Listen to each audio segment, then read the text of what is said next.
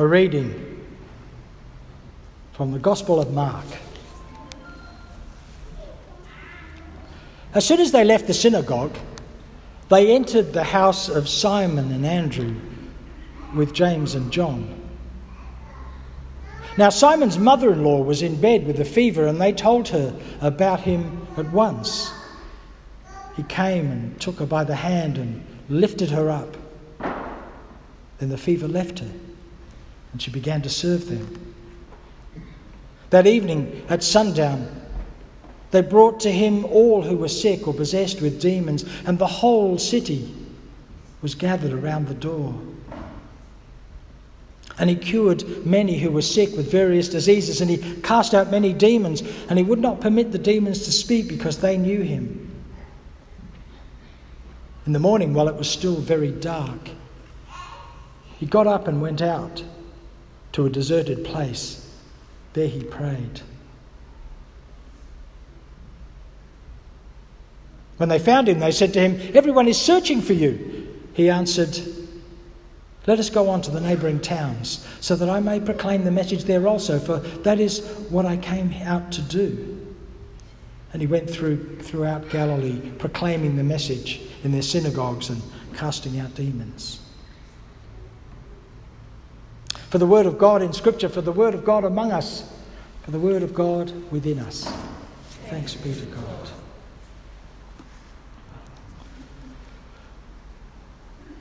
The Gospel of Mark is a great story. And like all good stories, there are characters in it who know things. And then there's the readers who know more things. That is, we know more about what Jesus said he was going to do than the people in the moment that it was happening to them. We know that the author of this gospel has told us, the readers, these extraordinary claims about this person, Jesus, that he would bring good news. He would make, if you like, an official press release, because that's what the word meant in the ancient world. He would make an official press release about something that would be beneficial and change everything in the entire empire. Because that's usually the emperor that makes those kinds of statements, and it's usually good, at least for some people, but not necessarily for everyone. Presumably not that good news if you were 1/3 of the Roman Empire population who happened to be slaves. And it's strange that we know this, but remember the characters don't know this. This is happening to them around them, but they don't know these claims at this point. They don't know what they mean. But here we get a real glimpse in these few verses of the way the world is supposed to be. Not unlike the psalm that Richard read, not unlike the Judy Chicago poem, "When All Things Will Merge." The idea of the world as glorious, as wonderful, as a place we really want to live in and be at home in. Not unlike Banksy's pulling back the concrete wall to see what the world should be like. A paradise. We know about this because we dream about it. We want a world where everyone is well. We want a world where everyone is healed. We want a world where everyone lives with life and love and dignity. And this gospel tells us this is the world God wants. And there's stuff in this little reading that we might miss because we don't live in the same culture as the first century Near East. It says that Jesus took this woman, whose name we don't know, which is classic for the period. Women were not first-class citizens. But Jesus took this woman by the hand, which is outrageous, because here's a woman. Nobody's supposed to touch a woman, particularly somebody who is not related to this person. But he ignores that and takes her by the hand. And certainly this is actually happening on the Sabbath, which is the Jewish holy day. Still is. You shouldn't do any kind of work. You shouldn't do any kind of healing, as we discover later. Jesus gets into trouble for, on the Sabbath, because that's the special holy day. It's weird that you can't heal people, bring people to wholeness and goodness on a holy day, but that's the way things had gotten. But Jesus ignores that. Ignores fundamental rules about the way the world is supposed to work and does something completely different. And then she gets up and begins to serve everyone, which is work, and you shouldn't do work on the Sabbath. She somehow gets infected by the same disease as Jesus and ignores the rules. She just gets up and serves. Now, the new world, whatever it is that Jesus means by the good news, the new world breaks down the old rules, the old certainties, the way things are supposed to be. And a new world which doesn't seem to take any account of gender. You know, women are supposed to be like this and men are like this. No account of that. No account of ethnicity, no account of people's sexuality or any other kind of barriers that we put between people. Here right at the beginning, it's already breaking down and ignoring those things. But this is also a story of a woman being restored to community. Because we don't like the idea that as soon as she gets better, the first thing she does is get up and start serving everybody food. I'm sure there's a number of people in this audience who found themselves, particularly women, in that situation. Let's ignore that bit. Only because this is not about her serving food. This is about her becoming who she is supposed to be in the world. She's the senior woman in this household. And in the first century, the senior woman is the great hostess. The one who's supposed to welcome the strangers and everyone else who's coming in for the great hospitality, which is central to Middle Eastern culture even today. She is being restored to her true role. Now, our true role for women today, hopefully, is not as restrictive. We're still not very good on, actually paying women what they're worth and all that, But here, this is about restoring a woman to her role in the community, about re-honouring who she is. That's what's going on here. Community is restored. But not just for her, for everyone. Because after sundown, all these people turn up. The whole city is gathered. Capernaum was a fairly big town for the day. They were all gathered, according to this. And they were there after sundown. They were there after the Sabbath was over. Think about this. You're sick. You're possessed with demons, and we can talk about that in a minute. And you have to wait until the special rules are right before you're allowed to have wholeness. What kind of culture does that? What kind of culture says to people, we have these rules, we know you're sick, we know you're in need, we know you're desperate, but you've got to wait your turn? What kind of culture locks people up for year after year after year because they arrived here as refugees? Because we have these rules. What kind of culture releases some of those people, as we're discovering in our community here at the moment, into the community with no support, no access to Medicare, nothing at all, and says, oh, go out and get a job in the current climate? What kind of culture has these kinds of rules that are so important that we're willing to do damage to people while they wait?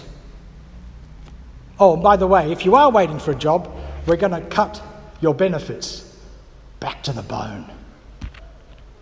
What kind of culture would do that?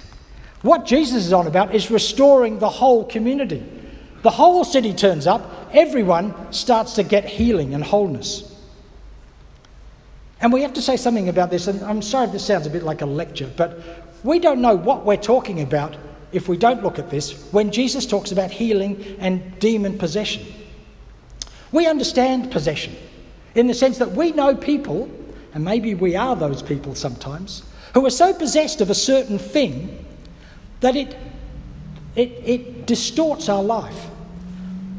You're such a perfectionist That nothing is finished until it's absolutely perfect, and it distorts your life. Now, some people are so psychologically driven by that they really are damaged. We may know them, and we may feel ourselves to be kind of on the edge of that sometimes when we're not in a really good, mentally healthy state. Or people are possessed by greed. You may wonder what drives people in their late 80s, such as certain media tycoons, to keep gathering more and more. You might wonder what that would be about. We know what possession is. And we know what sickness is too. For us, it's about the malfunction of our organism, which we ask trained people to fix. But in the first century, whilst those things are true, what's really at the heart of it is people who are sick and what the Bible calls demon-possessed, are people who are outside of community. And in fact, what's most important in the first century is your state of being in community, your state of welcome, your state of honour, your state of respectability in community. That's far more important than your physical ability to act and to function in the normal way. So we're focused on restoring people's ability to do things. And in fact, some of our medical model is so medicalised that it's focused on your physical body. And sometimes you think when you go to the doctor doesn't seem that interested in me as a person, just in the fact that I've got a kidney or I've got a knee, as if that was somehow the only thing. But the world for the first century was about how you restore the ability to be present in the community, much more so than it was about your ability to function and do things. The world of God, according to this little vignette here, right at the beginning of Mark's Gospel, is about restoring honour, it's about restoring dignity. And of course, the worst part of poverty is the loss of dignity. It's something we think about all the time here with work at Hope's Cafe and the Spire community and Goodies.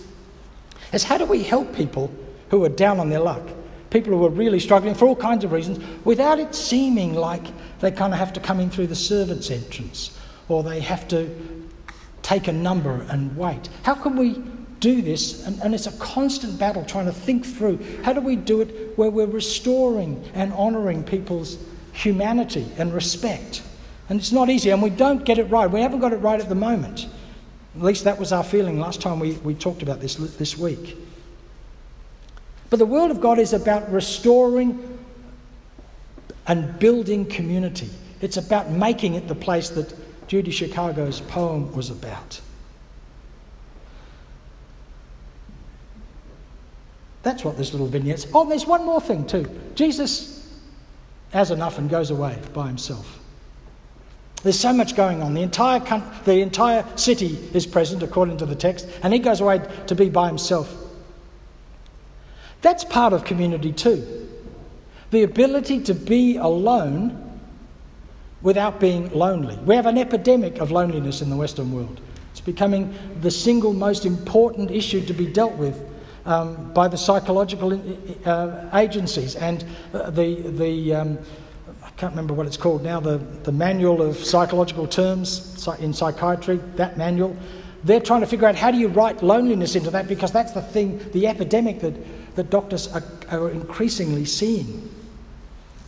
So there's a lot of loneliness, but there's also an enormous amount of distraction with social media and with the wired and wireless world in which we live. How do you live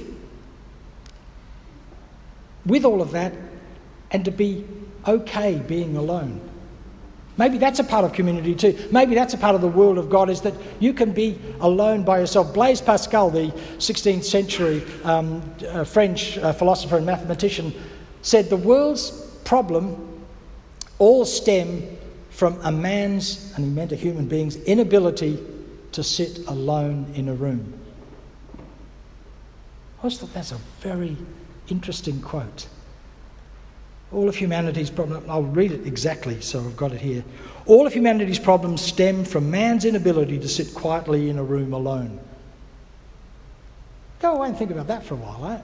But it's that idea of our restlessness, our inability to feel like we're a part of something, We've always got to be doing something. We've got to be fixing something. We've got to be out there. We've got to be known. We've got to be on social media. Otherwise, if I don't get any likes on my Instagram post, I won't. Some of you won't know what even I'm talking about. But anyway, nobody will know who I am. I won't be a real person in the world.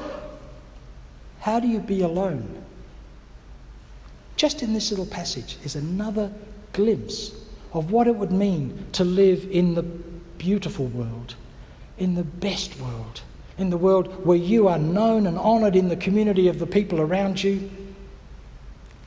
And that gives you the peace and the patience and the grace to, when it's appropriate, close the door, be alone, to meditate and contemplate. Well, we know that doesn't last long for Jesus, and that's not for today, but it goes on. It goes on. But that's good. That'll do. Let's stop there. Thanks, Matthew.